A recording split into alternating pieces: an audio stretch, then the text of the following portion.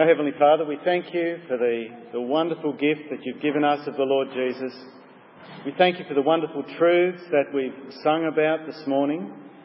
And our prayer is that as we say those words, that they might take root in our lives and that our lives might in turn speak those truths out. The truths that you are Lord and King, that your love is wonderful and your love transforms us, that Jesus is the one who deserves the honour and the praise. Might our lives reflect those truths. And we pray these things in Jesus' name. Amen. Well, there's a new animated Christmas movie out this year. It's called The Star. And it tells the Christmas story from the point of view of the donkey, which I think is kind of interesting considering the Bible doesn't even mention the donkey. But apparently, I've seen the preview, that's it. But from the preview, it seems to be full of all sorts of animals with funny voices and their adventures as they travel to Bethlehem. And of course, somewhere there's Mary and Joseph and Jesus. And I reckon the kids will love it. And I think that's the way lots of people like to think about Christmas. That it's cute and endearing and mostly for the kids. There's the happy Christmas movies. There's the cheery Christmas cards. There's the cute nativity scenes in shop windows. So it's easy to see Christmas a little like a Disney movie. Inoffensive, undemanding, tame and safe. But I want to do something different this morning.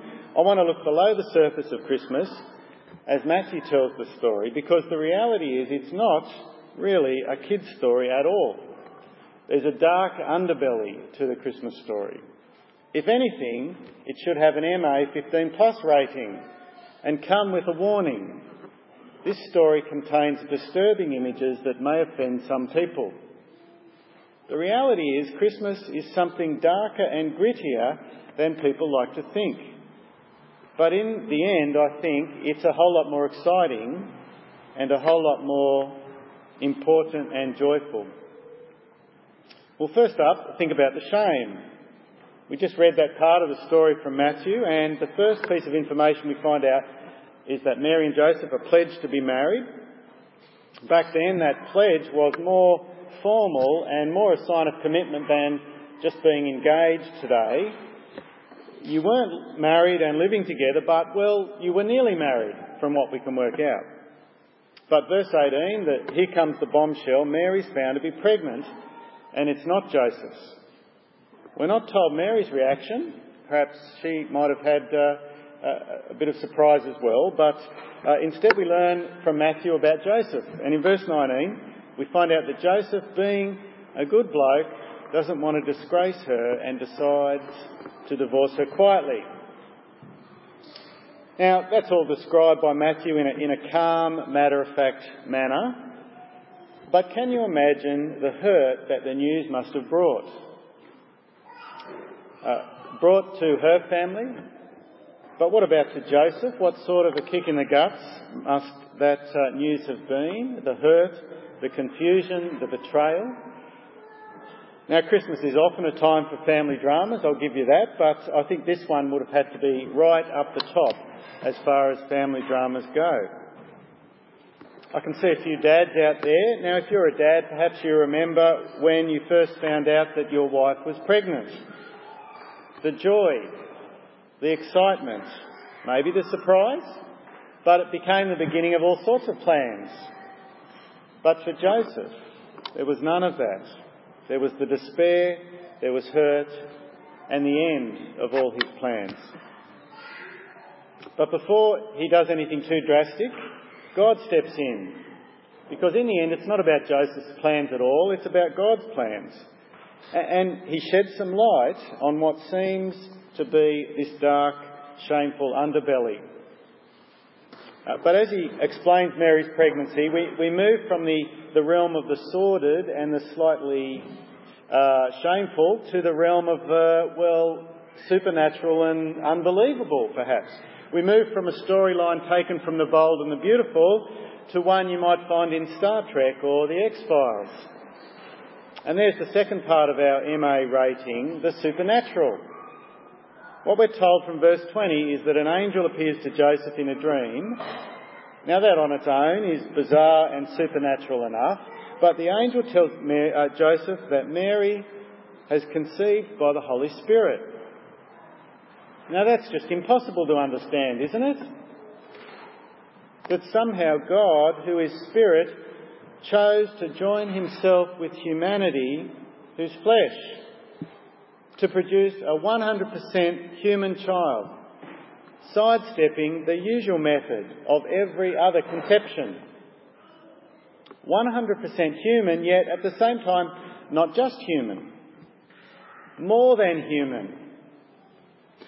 We're told in maths that, 100% is it. So when the footballers say, I gave 150%, you know that it's just not possible. But in this case, Jesus was more than 100% human.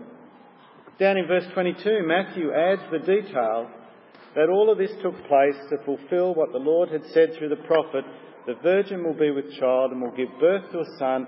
They will call him Emmanuel, which means God with us.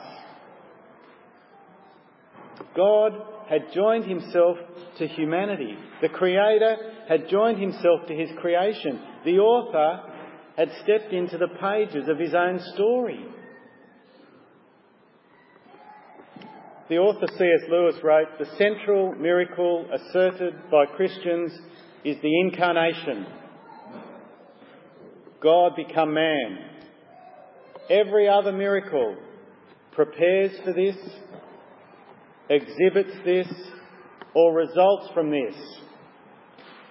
The incarnation, Jesus, God become man, was the central event in the history of the earth, says C.S. Lewis. The very thing that the whole story of the Bible, the whole story of the earth, has been about. Now, if that's true, and I think it is, then that idea is what all the gospel writers set out to try and prove. That God becoming man in the person of Jesus is the central event in human history. If it really is the central event in the whole history of the earth, then it really shatters the view that the Christmas story is a safe Disney version of a children's story. If God really is getting involved in the human mess, then we should expect plans for something extraordinary and dangerous to come from this birth. And that's the way things turn out. The first two parts of our MA 15+ rating of the Christmas story have been warnings about the shame, warnings about the supernatural. Well, the next part of the angel's message to Joseph is about the sin. And that really takes the Christmas story away from any sense of a cute children's nativity scene. Verse 21, the angel commands Joseph to name the baby Jesus, or in Hebrew, Yeshua, which means the Lord saves. And then he adds, because he will save his people from their sins. Now these days we give names to babies without much thought to the meaning. We named Alex Alexandra because we thought she looked like an Alexandra. Not because we expected her to be a defender of mankind, which is what her name means. And we named Lachlan because we liked the name, not because we thought he'd be of the lake. Although that's kind of appropriate if you know anything about how much Lachlan likes the water. But in Jesus' time, names meant something. A certain name said something about you and the intention of your parents for what you would become. And so this name, Yeshua, Jesus, Yahweh, the Lord saves, explains what Jesus' life would be about. It explains what he came to do, and that was to save people from their sin. Now that seems like a completely inappropriate thing to bring up at Christmas, when we want to focus on family and fun and festivities. Sin is what brings about wars and famine and terrorism. Sin is what brings about violence and selfishness, seen on the global scale. It creates refugees and orphans and starving children. Time magazine recently put out its list of the best press photos of 2017. Now, there's a few images of Donald Trump up there, but the rest are of war and terrorism and famine and refugees and demonstrations. There are not too many smiling faces among the best press photos of 2017. And I reckon that sums up this year pretty well. That's what sin, that's the face of sin. People ignore God's ways and nations are torn apart. The whole world is cracking up because of sin. But can I get a bit more personal? Because we really don't need to look at overseas news stories to see the effects of sin. All of us, you and me, are the face of sin. You know, a writer once said, "We are all perpetrators and we are all victims." And I think that's right. We're all people who've been harmed, but we're also people who've harmed others. Just look honestly inside your family, inside your marriage, inside your friendships, and be honest. We sin, we fail, we fall short of our own standards of what's right. Forget God's standard, we fall short of our own standard. Sin is those actions and words and thoughts that harm relationships. And ultimately, that harm your relationship with God. Sin is, behind it all, the attitude that says to God, "I want to do things my way, get out of my life. I'm in charge, not you." And so here again is the dark underbelly of this Christmas story. The world is broken. The world is heading for disaster, and we, collectively and individually, are to blame. And one day, God will bring his just judgment against that. Each and every sinful person, we all face death and separation from him. But the wonderful news is he offers us an alternative. He offers us a rescue plan. Jesus is called Jesus because he will save people. The baby grew up and lived the perfect life we couldn't and died the sinner's death that we deserved, so that together with Jesus, when we trust him, we might receive life and freedom and relationship and eternity. All the things that Jesus deserved. Guilt and regret and resentment don't have to bind you. That's the best news you'll ever hear. It's the best gift you'll ever receive. If you're willing to recognise that you're a sinner who needs rescuing. And that's why I said this dark underbelly of the Christmas story actually makes it more exciting and joyful. Because when you realise the great danger that you're in, your gratitude will be even more. Now, imagine you're sitting on the grass and someone offers you a hand up. Well, you'll be grateful. Yeah, gee, thanks. But if you know that you're sitting on the edge of a cliff that any moment will crumble into the sea and you'll fall to your death, well, in that case, the offer of a hand up will be that of a lifesaver. It'll be salvation and you'll be overjoyed. It'll be the best present you've ever received. And that's what it's like at Christmas.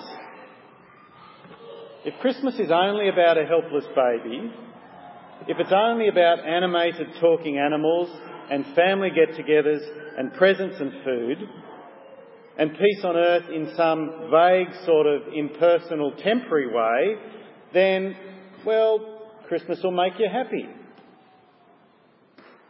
But if Christmas is about the entrance of a rescuer God himself become man, who's come to save you from a fate that is literally worse than death, from his holy, eternal, just judgment against your sin, if it's a declaration of peace with your Creator, then you won't just be happy at Christmas.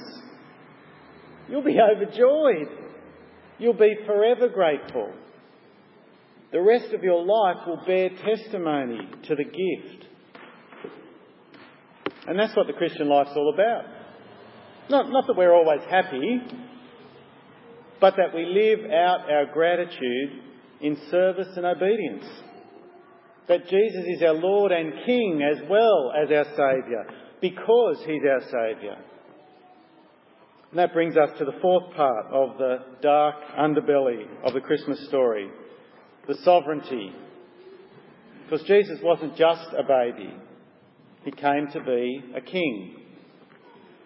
Matthew goes on in chapter 2 to talk about the wise men, and the kids were great with that story. The wise men understood who Jesus came to be. They arrive in Jerusalem and they ask King Herod, "Where is the one who's been born King of the Jews?" They knew. And when they find Jesus, they bow before him and they offer him the best that they've got. And that's an appropriate response. And even King Herod understands something of Jesus' claim to kingship. He hears there's a challenger to his authority and he wants him dead. Because for King Herod, the birth of another king means there's one king too many. And unfortunately, Herod's attitude is the attitude of many people today. Now, they may not want Jesus dead, but there's no place for another king in their lives because they're in charge. They set the course, they make the decisions, they come first. There's no place for a king who demands their allegiance, their gratitude, who demands the best they can offer. But if Jesus really has come to save us from our sin, and if we really are teetering on the edge of the cliff of God's holy justice, then the forgiveness and restoration and peace that he offers is the best gift that's ever been offered. And to bow our knee before him in grateful, joyful obedience, well, that's the least we can do. That is the gift God wants to offer you this Christmas. To receive it is the best decision you'll ever make. Let's pray.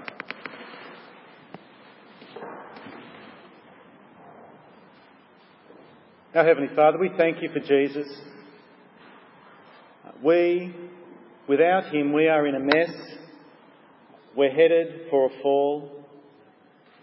We see something of that mess in the world around us, and we long for you to step into our world the way you've already done when you stepped into humanity in the birth of Jesus.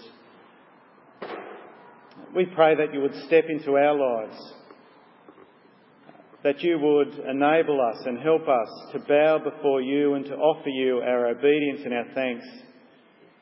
We pray that you would step into your world, that people all over the world might do that same thing, and that lives and communities and cities and countries might be transformed, and that they would all bow the knee before you, before the Lord Jesus. We pray these things in his name. Amen.